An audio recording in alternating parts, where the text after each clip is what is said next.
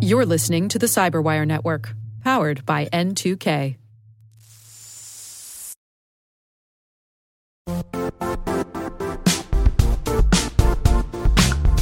And now, a word from our sponsor, Zscaler, the leader in cloud security. Cyber attackers are using AI in creative ways to compromise users and breach organizations. In a security landscape where you must fight AI with AI, the best AI protection comes from having the best data. Zscaler has extended its zero-trust architecture with powerful AI engines that are trained and tuned by 500 trillion daily signals. Learn more about Zscaler Zero Trust Plus AI to prevent ransomware and AI attacks. Experience your world secured. Visit zscaler.com/zerotrustai.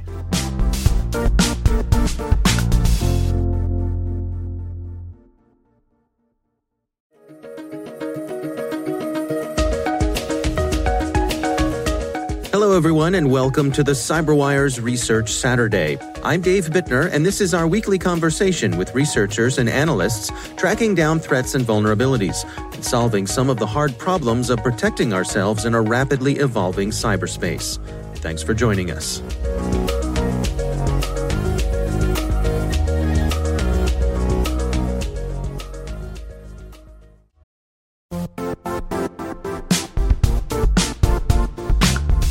The IT world used to be simpler. You only had to secure and manage environments that you controlled. Then came new technologies and new ways to work. Now, employees, apps, and networks are everywhere. This means poor visibility, security gaps, and added risk. That's why Cloudflare created the first-ever connectivity cloud. Visit cloudflare.com to protect your business everywhere you do business.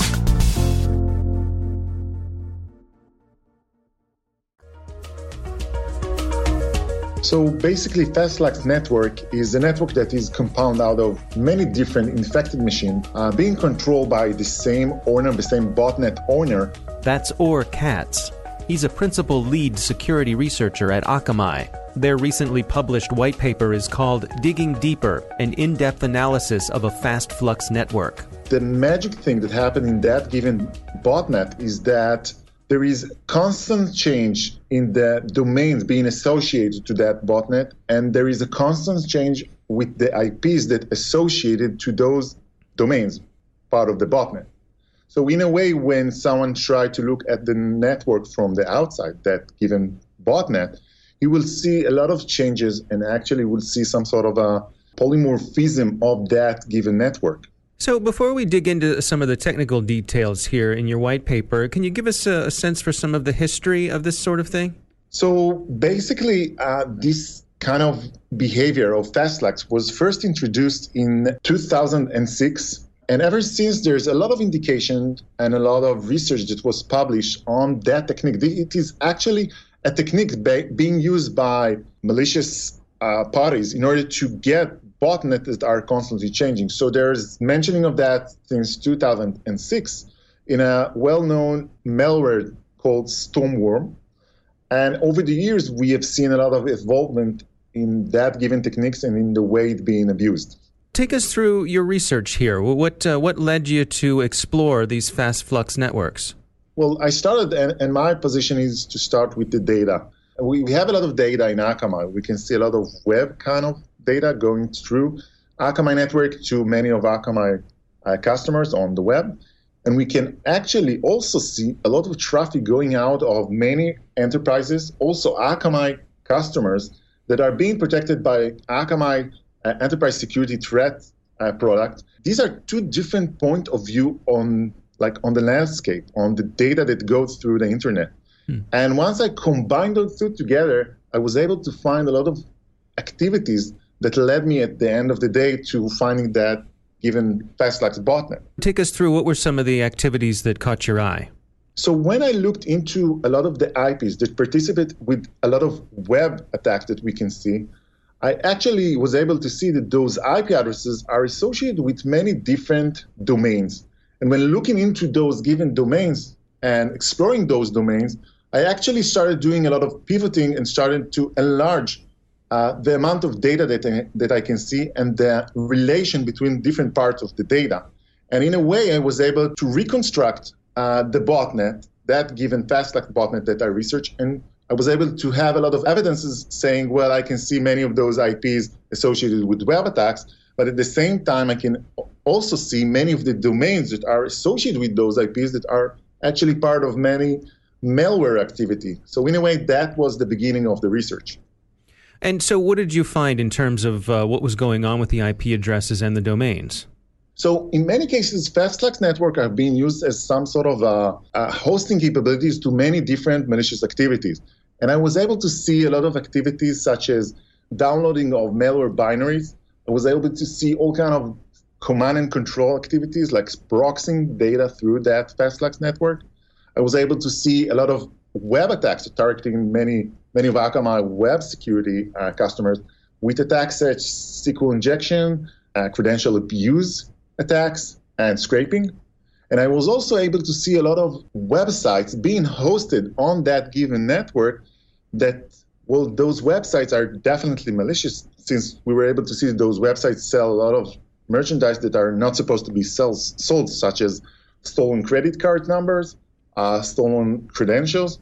So in a way, looking in all those things, we were able to see that that given network is actually providing a service to a lot of bad guys doing a lot of malicious activities. And there was also a component with domain name servers as well. So yeah, obviously, when you build such botnet, you need to control the domain names of that botnet. And what you will have is also a name server. A name server is the component in the DNS chain that you will have the ability, by using that utility in your network, to actually manage the domains and the associated IPs to those domains.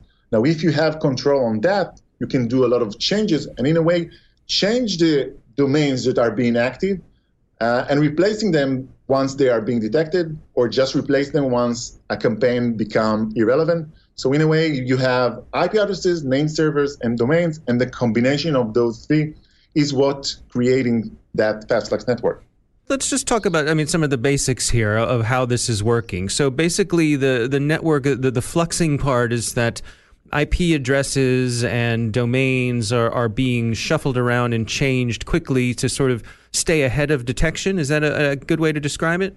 That's a good way to describe it. Well, when we talk about malware, we need to understand that malware communicate with domain names. When you write a malware, in most cases, you will use domain name. You don't want to use an IP address, because once someone will detect that IP address, game is over.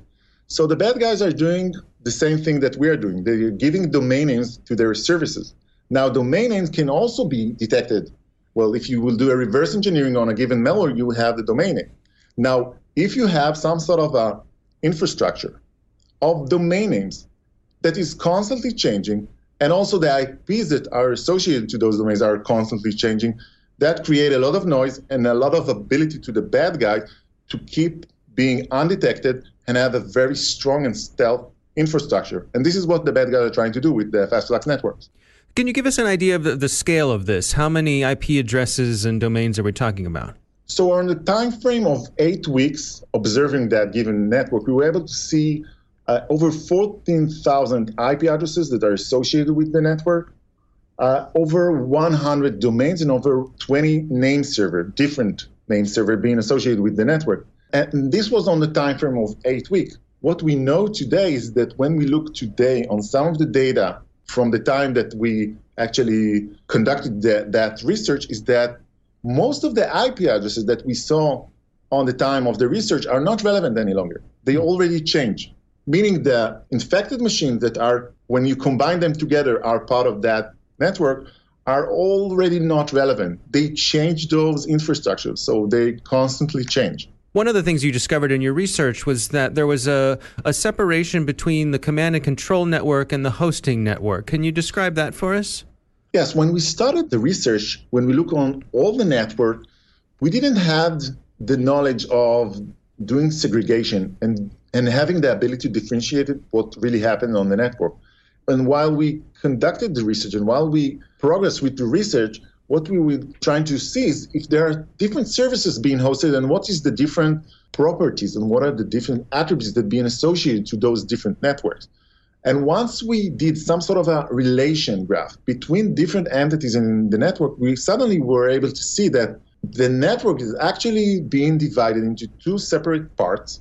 One part is a part of the network that we had evidences showing that that part of the network is being used for command and control activity, CNC. And on the second part of the network, we were able to see a lot of other activities such as hosting activity. As I mentioned before, hosting of web services that are illegal, hosting of malware's binaries, all sort of malicious activity that are being hosted on that segment of the network. So in terms of where these infected machines were being hosted, what was the geographical spread? So what we were able to see is that the majority of the infected machine that belong to that network or associated with that network are being hosted in Ukraine, Russia, and Romania. This is what we were able to see. There are other countries and other resources from different geographical location, but the mass majority of the resources are from those countries. Now, there was a bit of a misdirection here. I mean, some of the, am I correct, some of the IP addresses or domains were legitimate domains from Fortune 100 companies. Is that accurate? Yeah, we were able to see that. For some reason, we were able to see that there are some of the IP addresses that are associated with the network are actually IP addresses that belongs to Fortune 100 companies. Now, that surprised us, and we looked into those IPs, and we checked it out, and we were able to see those IPs are actually not part of the network. They are associated with the network, but they are not truly being infected machines that are part of the network. And what we believe is the reason for seeing those IPs is that the bad guys are trying to get the reputation of those IP addresses belong to Fortune 100 companies.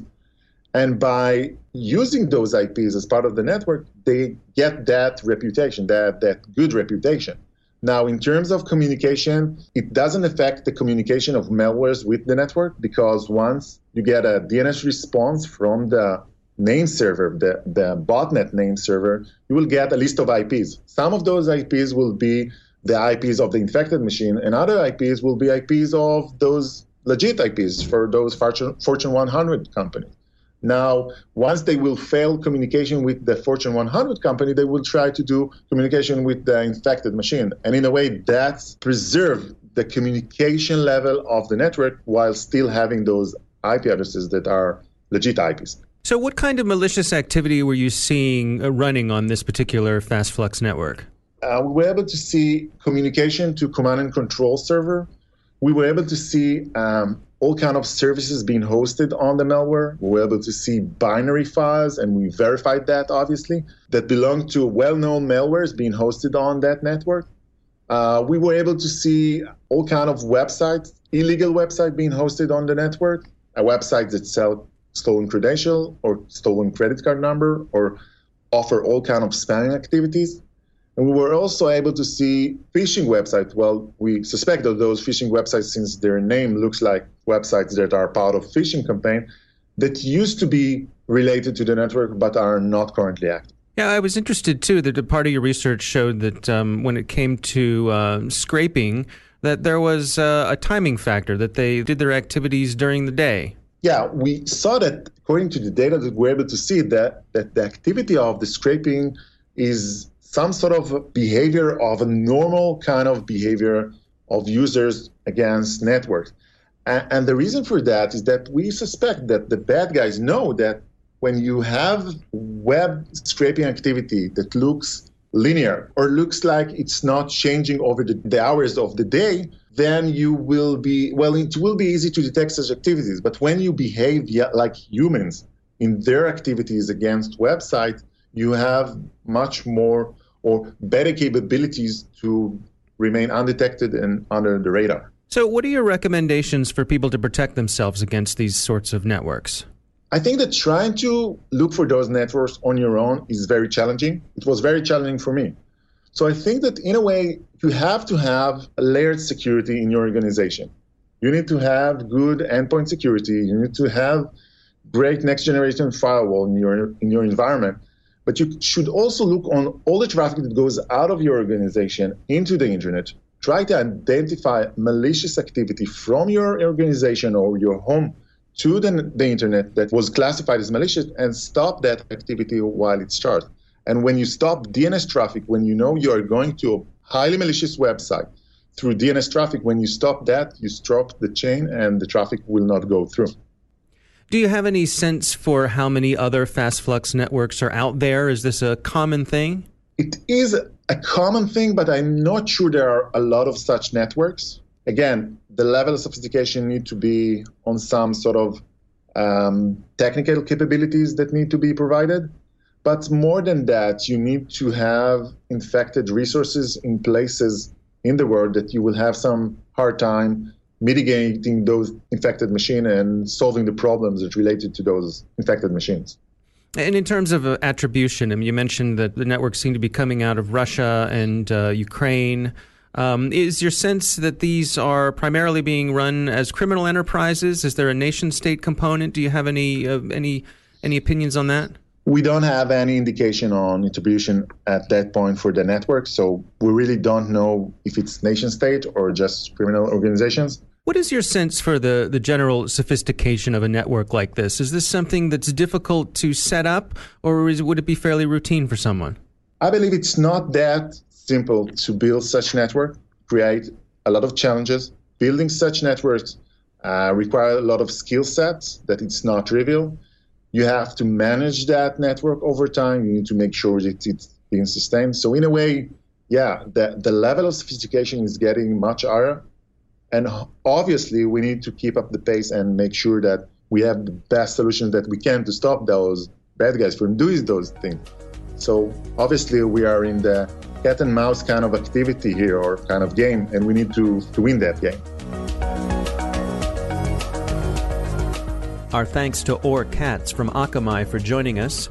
You can check out the research paper, Digging Deeper, an in-depth analysis of a Fast Flux network on Akamai's website.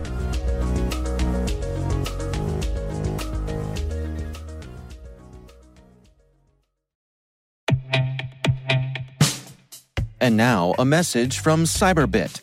Mastering cybersecurity is like mastering a sport. You build muscle memory through rigorous practice, then you train as a team to foster cohesion while operating under pressure. Like athletes, cybersecurity professionals thrive on hands-on simulation. But traditional courses, certifications, and open-source labs won't build you a winning team. You need Cyberbit.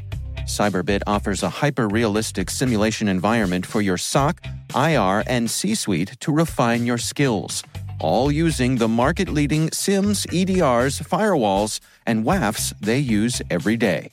Cyberbit is offering CyberWire listeners a free live-fire exercise. Sign up your team now at cyberbit.com/cyberwire.